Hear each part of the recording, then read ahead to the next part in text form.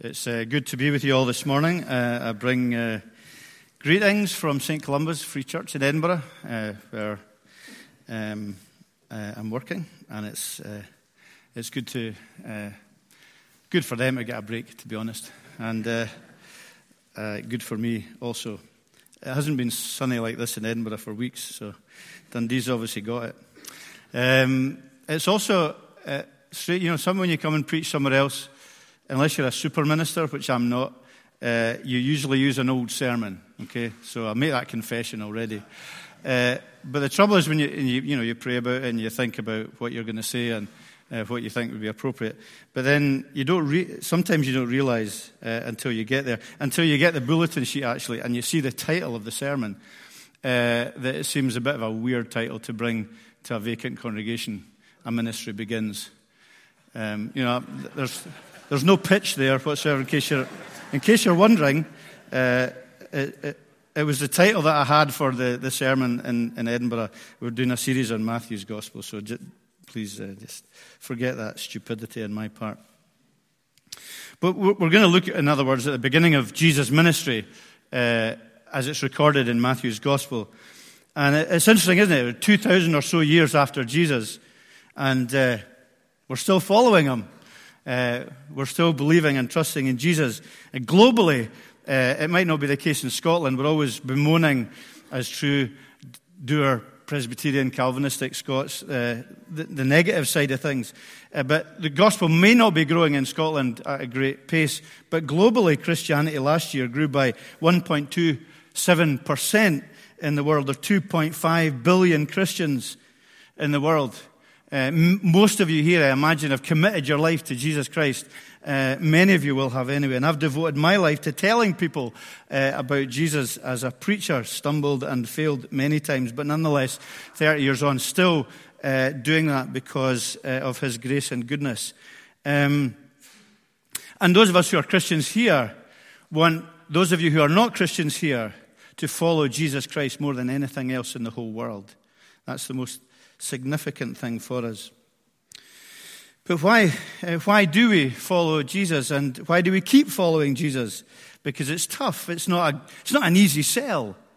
Asking people to follow Jesus in the world and the society in which we live. The prospects for being a Christian in Scotland are not really very good. They're not very positive. We're moral and ethical pariahs in the society in which we live. We're ridiculed and sidelined by many people because of our beliefs.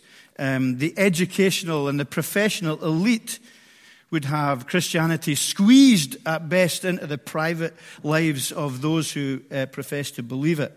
Privatized in a sense into oblivion, really, I think.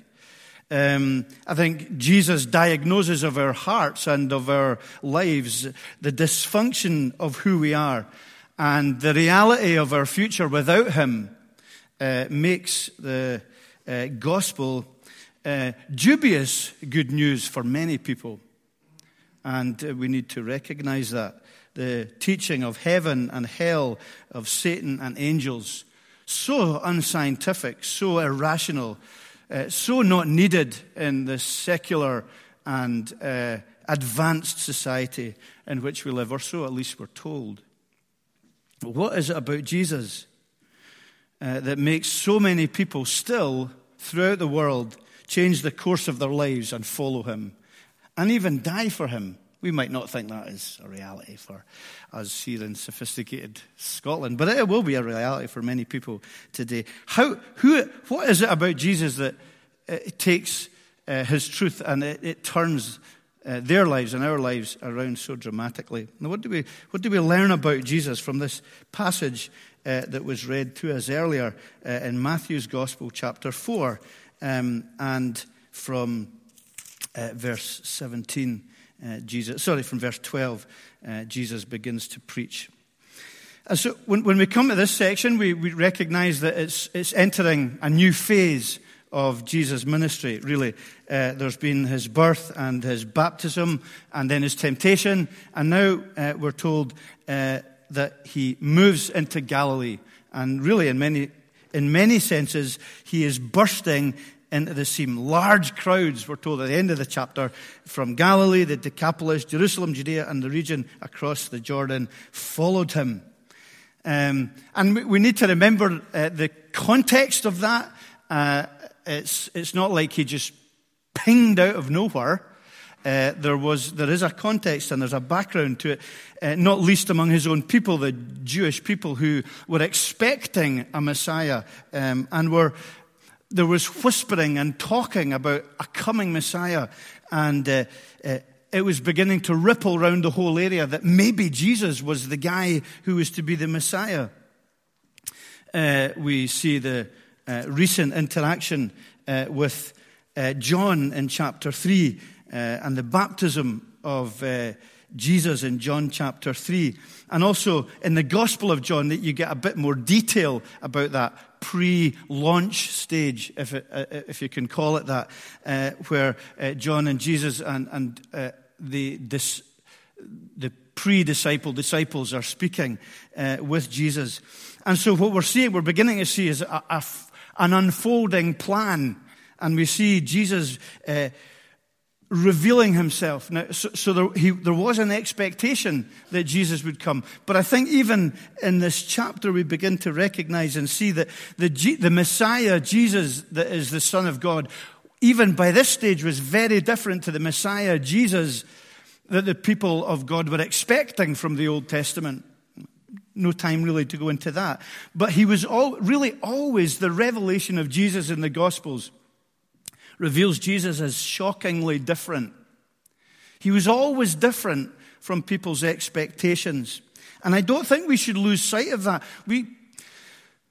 I think sometimes we just tame Jesus so much, and because we come out with our own idea, our own knowledge of the Gospels, we think, well, of course that's how Jesus came, and that's what he was like. But he was shockingly different. And as the more we come to know Jesus, the more we will find him shockingly different from what we imagine.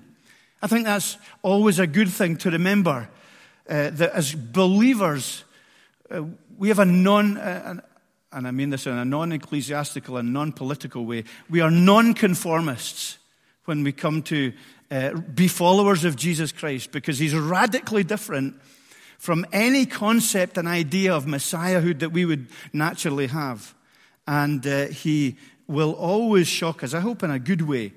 The most damnable thing is to be dull, isn't it, in the pulpit, and to be dull in our Christian lives, and to drift along as if Jesus is just a kind of a piece of icing on a cake for us, and that he's not this great Son of God in the flesh, and God who comes to redeem and renew us. So there's a few things, just a couple. There's also obviously many, many things that we'll not look at today, but one or two things I just want to highlight about Jesus that reminds us why it is so great to follow him and how we mimic him in our lives. And the first thing I want to say is that in this chapter we see that Jesus is attracted to the darkness. Now I want to clarify that statement and explain what I mean, because it sounds a bit dodgy, really. But in verses 12 to 16, we have the coming of Jesus, Nazareth, up by Zebulun and Naphtali, and it's a fulfillment of prophecy from Isaiah, which says that he comes to Zebulun and Naphtali by the way of the sea along the Jordan, Galilee. The people living in darkness have seen a great light. The kids' address beautifully wove that into the service. And those living in the land of the shadow of death, a light has dawned. And so what's happening here is Jesus is taking over from John. Okay, we hear that John is imprisoned by this stage. John is taken into prison. And so it's as if Jesus takes over from John's ministry in this very public way. And there's a danger in doing that. John's seen as being seditious, and now Jesus is, as it were, the follow-on from John, and he's taken his place. And there was a danger for him in going public. Now, I often thought that Galilee, when you think of Galilee, I've been there actually, cycled through it many, many years ago to raise money for the Nazareth Hospital. But you kind of think of Galilee as a bit like kind of maybe Loch Ness or something, and nice rural rolling hills and water and the odd little village here and there. A rural backwater, maybe we think of Galilee. Lots of wee villages. But Josephus, the great Jewish historian around at the time, and from what we know from history, that actually that area of the world was, that area of the Middle East had at least 4 great cities and about 200 or so towns. It was heavily populated. They reckon around about 500,000 people around that area. And it was an area that had been for many years in pagan hands and was very a mixed race area. It was regarded as a bit rebellious, a bit seditious as an area, certainly among the Jewish Puritans and the elite from Jerusalem. And it was mainly Gentile, although there was Jews within it. And that's where Jesus went to. And also, we learn from the passage, towards the end of the passage there, that his fame spread around at that time, and many came from the Decapolis. The Decapolis was these 10 cities, Greco-Roman cities that had been really built and set up to house retired Roman soldiers and things like that. It was full of pagan idolatry and worship and sexual license, and there were real bohemians there. And they flocked to Jesus to hear Jesus from the Decapolis.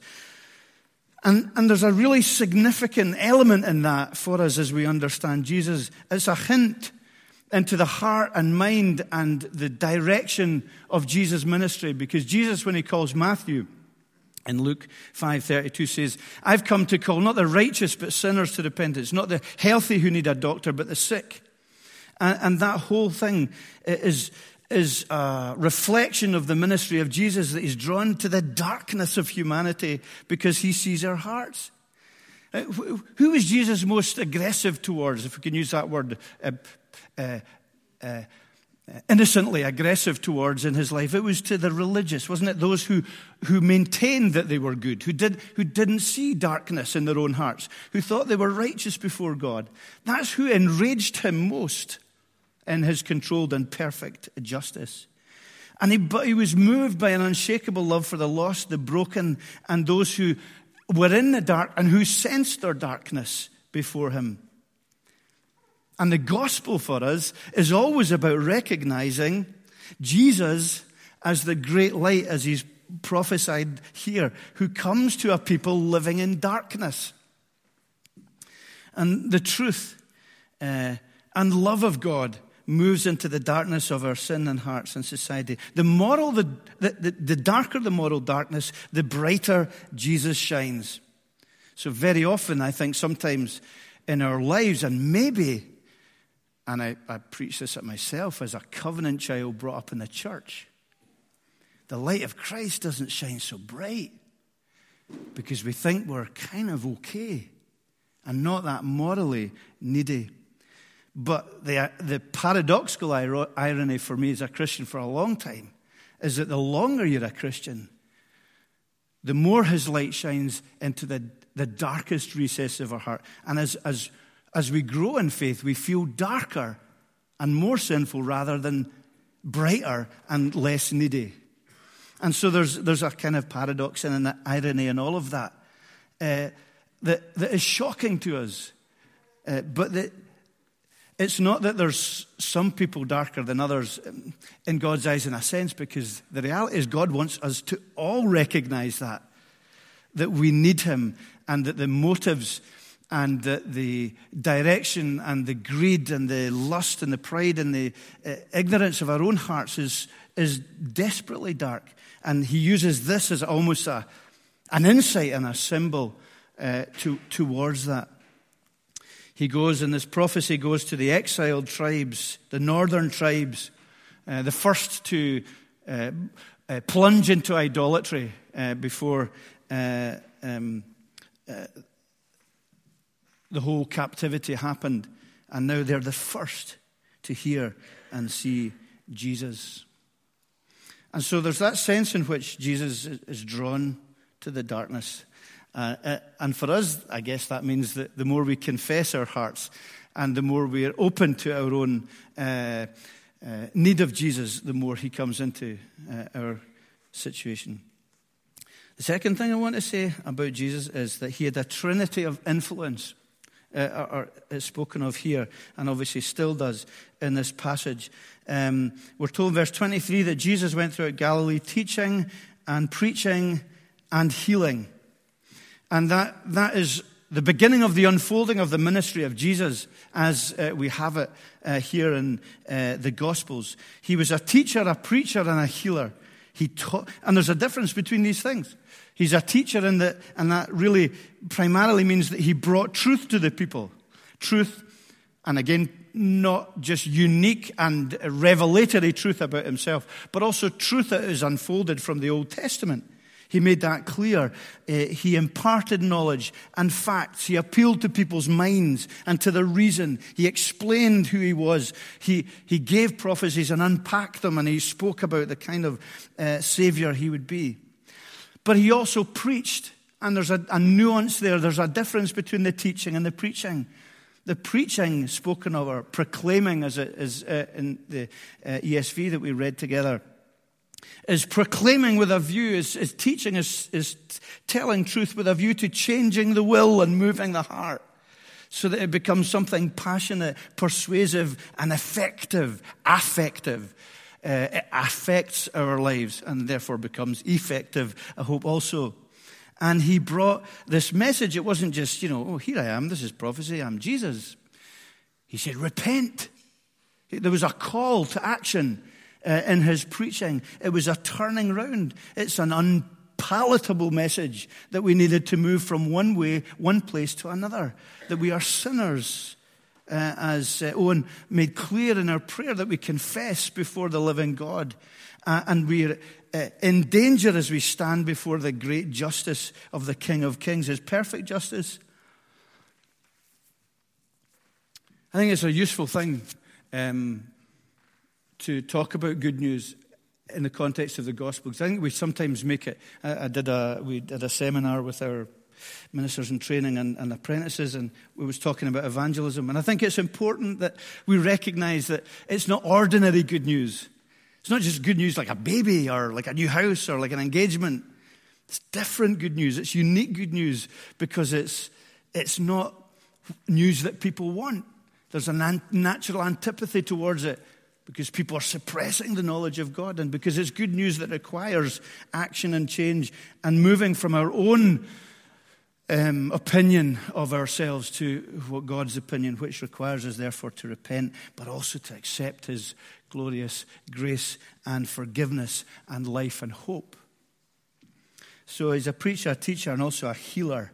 And we told here that he's healing every disease and sickness among the people as they came to him. Very understated, really. The dramatic healings were a sign of his great ministry, proof of his divine origin, his power, and his message. And that sign towards the outward healing, reminding the people of an inner healing and a spiritual renewal and life that was coming from making right from the inside out. And ultimately, beyond the physical. But there was the physical healing, signing towards the great message that he has. And Jesus says to us today, come unto me, all you who are heavy laden, and learn of me. My yoke is easy, my burden is light. And so we keep learning of him.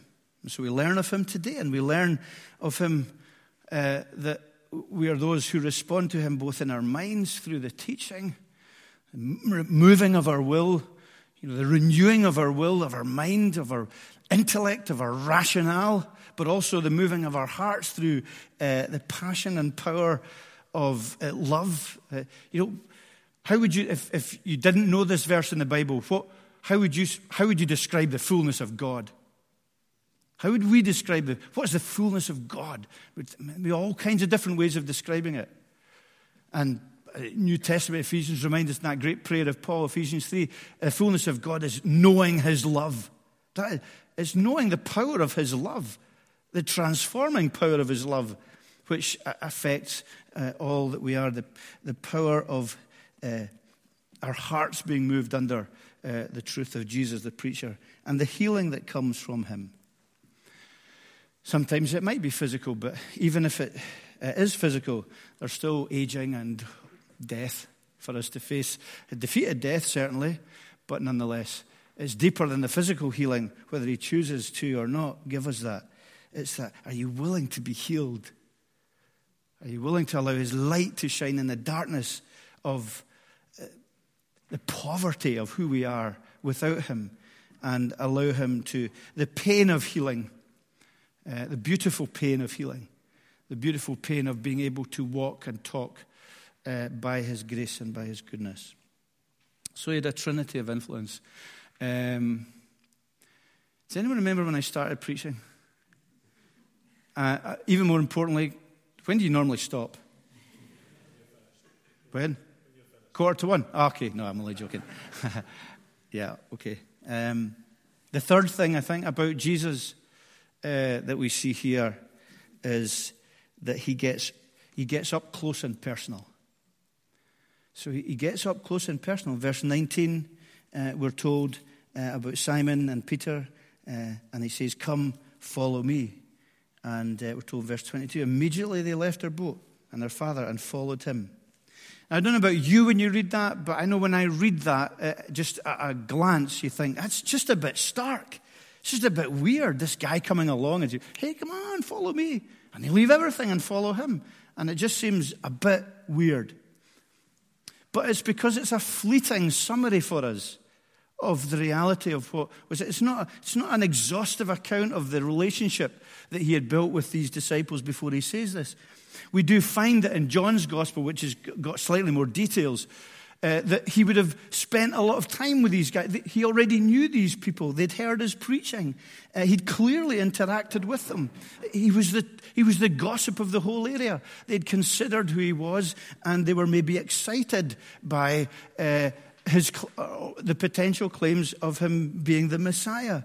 And it was something that was known and they'd met and heard who he was. I don't know if any of you have seen the streamed filming, The Chosen, which is great, by the way, but I'll not go into it just now. But it's a dramatization of Jesus' life. I think you can only get it in your phones or something. I don't know. I don't understand technology. But it's really good, and it gives an insight into this part of Jesus' life. But the whole region was buzzing. And so what we have here is really they're being asked to come to a decision about what they already know about Jesus Christ. They've heard his message, and following him means turning around, and very physically for them, in a sense, changing direction and recognizing who he was. And these guys made these decisions to follow Jesus and be his disciples. It was based on his teaching, his preaching, his healing, but probably most importantly, and it doesn't really come across in the chapter, his person. There must have been something absolutely convincing about the person of Jesus Christ, inexplicably miraculous and spiritual, that they recognized him as God and his drawing love, his authority, and their willingness even at this stage to worship him. And it was very radical for them to do that. They left their jobs, they left their belongings, they left their home comforts. Took great courage, danger, patience, risk. But they knew the blessing of belonging and forgiveness and love and hope. And I'm not sure if it's, in many ways, might not be as drastic as it was for them, but I don't know if it's any different for us today, because we're all following something. If you're not a Christian here today, you are a follower. You're following your own particular philosophy of life. Or you're following your own, it might be a myriad of different things, but we're all followers of something. And we're inviting you as believers, if you're not a Christian, and if you are a Christian, as Christians, to remind ourselves that we would persuade you to follow Jesus. to follow the whole story of Jesus that we have far more than these disciples had. We have the finished work of Jesus Christ. We have the cross that we sing about. It's a strange thing, isn't it? Singing about the death of a Jewish guy 2,000 years ago, nailed to a tree. What an odd thing to do. But yeah, that's what we do because we recognize him as dead and risen and ascended. Have you ever thought about what a strange thing it is to do? Have you ever thought about inviting your pal for the first time and you're singing the power of the cross? What a strange thing that is to sing. What other context would you ever sing a song vaguely like that? Unless it's true. Unless it's significant. We've been persuaded by Jesus Christ. And you need to be persuaded to follow him, to change your mind about sin, and to recognize the power of his character and who he is. And recognize the sickness, spiritual sickness that you have. Dead, actually, is what the Bible says. Not just sick, but dead, spiritually. And only God himself, through Christ, can give you life. Will you trust yourself to follow him and turn your life towards him and repent? And that's a costly step. It's not cheap. It wasn't cheap then, and it certainly isn't cheap now. You'll be castigated as a fool for following Jesus to trust him. There's always risk and there's always challenge, yet there's always promises and there's always belonging and there's always hope in him. And I would encourage you, if you're not a Christian but you're coming along because you're interested or thinking about it, speak to someone today. Someone here who's a Christian, and ask more questions about Jesus and recognize you will need to make a choice. You will need to make a decision to follow Jesus or not. And I believe that if you are here and you're not a Christian, and you're here because you're searching, then I believe God is drawing you. And that's a great encouragement. So as we close, can I just leave a couple of things to consider in terms of how we seek to be like him, therefore, as believers. We know there's many ways we can't be like him. We know he's unique. We know he's God in the flesh. But we're also empowered to live like Jesus and to know the indwelling of his Spirit that enables us to reflect his character. A couple of things very quickly. First, by dispelling darkness. I'm going to be a bit paradoxical in what I'm saying here, but dispelling darkness. Firstly, in other words, by allowing his light to shine into our dark hearts. Don't avoid the difficulties of Jesus' light shining into the darkness of our hearts, which will involve repentance and change. The awkwardness of Jesus' grace saying, get out of that place you're in. Move from there. Stop being so arrogant and selfish. Think about your wife. Think about your husband. Think about your colleagues. Think about how you lead. Think about how you serve. Deal with the lust and the greed and the pride that nobody knows about because we're lovely on the outside. And allow him, that light, to deal with us. And that's a really challenging thing for us. And at the paradoxical opposite end of this, can I ask that we be attracted to darkness ourselves as Christians because the light is shone in our hearts and we know who we are? Can we be those who pray, your kingdom come, your will be done? Where's that? Does it happen in here? Not really. This is a place of worship. Why do we do, what, is it the Piper statement? Why do we do worship? Or is mission more important than worship? No, really, we do mission because people don't worship. And we go out to reach the world because we want people to come and be worshipers. And the two hardest prayers in the world, your kingdom come, your will be done. Because so often it's about our fiefdom and it's about our will, isn't it? Well, it certainly is for me.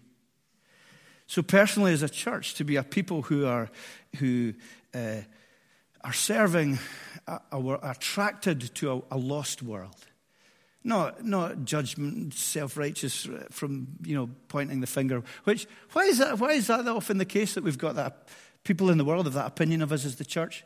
It's all good people that go to church. They just judge everyone else. That isn't how it should be for us. We serve, we pray, we open our homes, we open our hearts, and we live as gospel community into the darkness, spiritual darkness of the world that He's placed you in today here in Dundee. Think of Jesus himself, Matthew and Zacchaeus and the Samaritan woman and Legion. Yeah, and also the Roman governors and Nicodemus. He went out to all people because he recognized the need. So by dispelling darkness and also by prioritizing his priorities, teaching, preaching, healing. So may it be that we prioritize the truth, the word, molding our minds and hearts to who Jesus is through his word, the preaching, being persuaded. I think preaching takes a lot of different. This isn't the only form of preaching. It's a significant one, I think, and Sunday matters. It's a big day. It's an important day. But as we try and persuade others one-to-one as well in our lives, may it never be that what we say is irrelevant and is just heady, but it appeals to the heart and the will and the persuasion of others. And healing and being healed, recognizing the importance of prayer and the need for all of us to know miraculous healing inside, and also praying for physical healing, absolutely, but recognizing God will not always answer that request, but knowing that one day there is perfect and absolute healing physically, eternally for us in the new heavens and the new earth. So this was the beginning of Jesus' ministry. At least just a quick shallow look at it. Let's pray. Father God, we ask that you would teach us that we know so little about you, that we're only ever scratching the surface of your great infinite being, and that were we to spend eternity examining you, we would still never get to the edges or the corners of who you are. Help us to mix both mystery and also intimacy in our understanding and knowledge of God. God is transcendent, beyond our understanding. Forgive us when we just squeeze you into a little box of our own understanding that is neat and orthodox and theologically sweet, but absolutely tiny. And forgive us for the times that we fail to recognize your transcendence. Or forgive us for just making you such a mate, such a buddy, that we don't worship you, that we take or leave you, and that we place your will way down the pecking order of our own will and of the kingdom that we are seeking to manufacture in our own lives. So, Lord, help us, we pray, to see the darkness that is in us, but rejoice in the light of Jesus and the great light of Jesus that forgives, the great beauty and ease of the burden that he asks us to carry, because it's light and easy. And may Jesus be known better and better to us. And we pray especially for any who might not know Jesus Christ here today, that they might sense your drawing power and your invitation to follow him. Amen.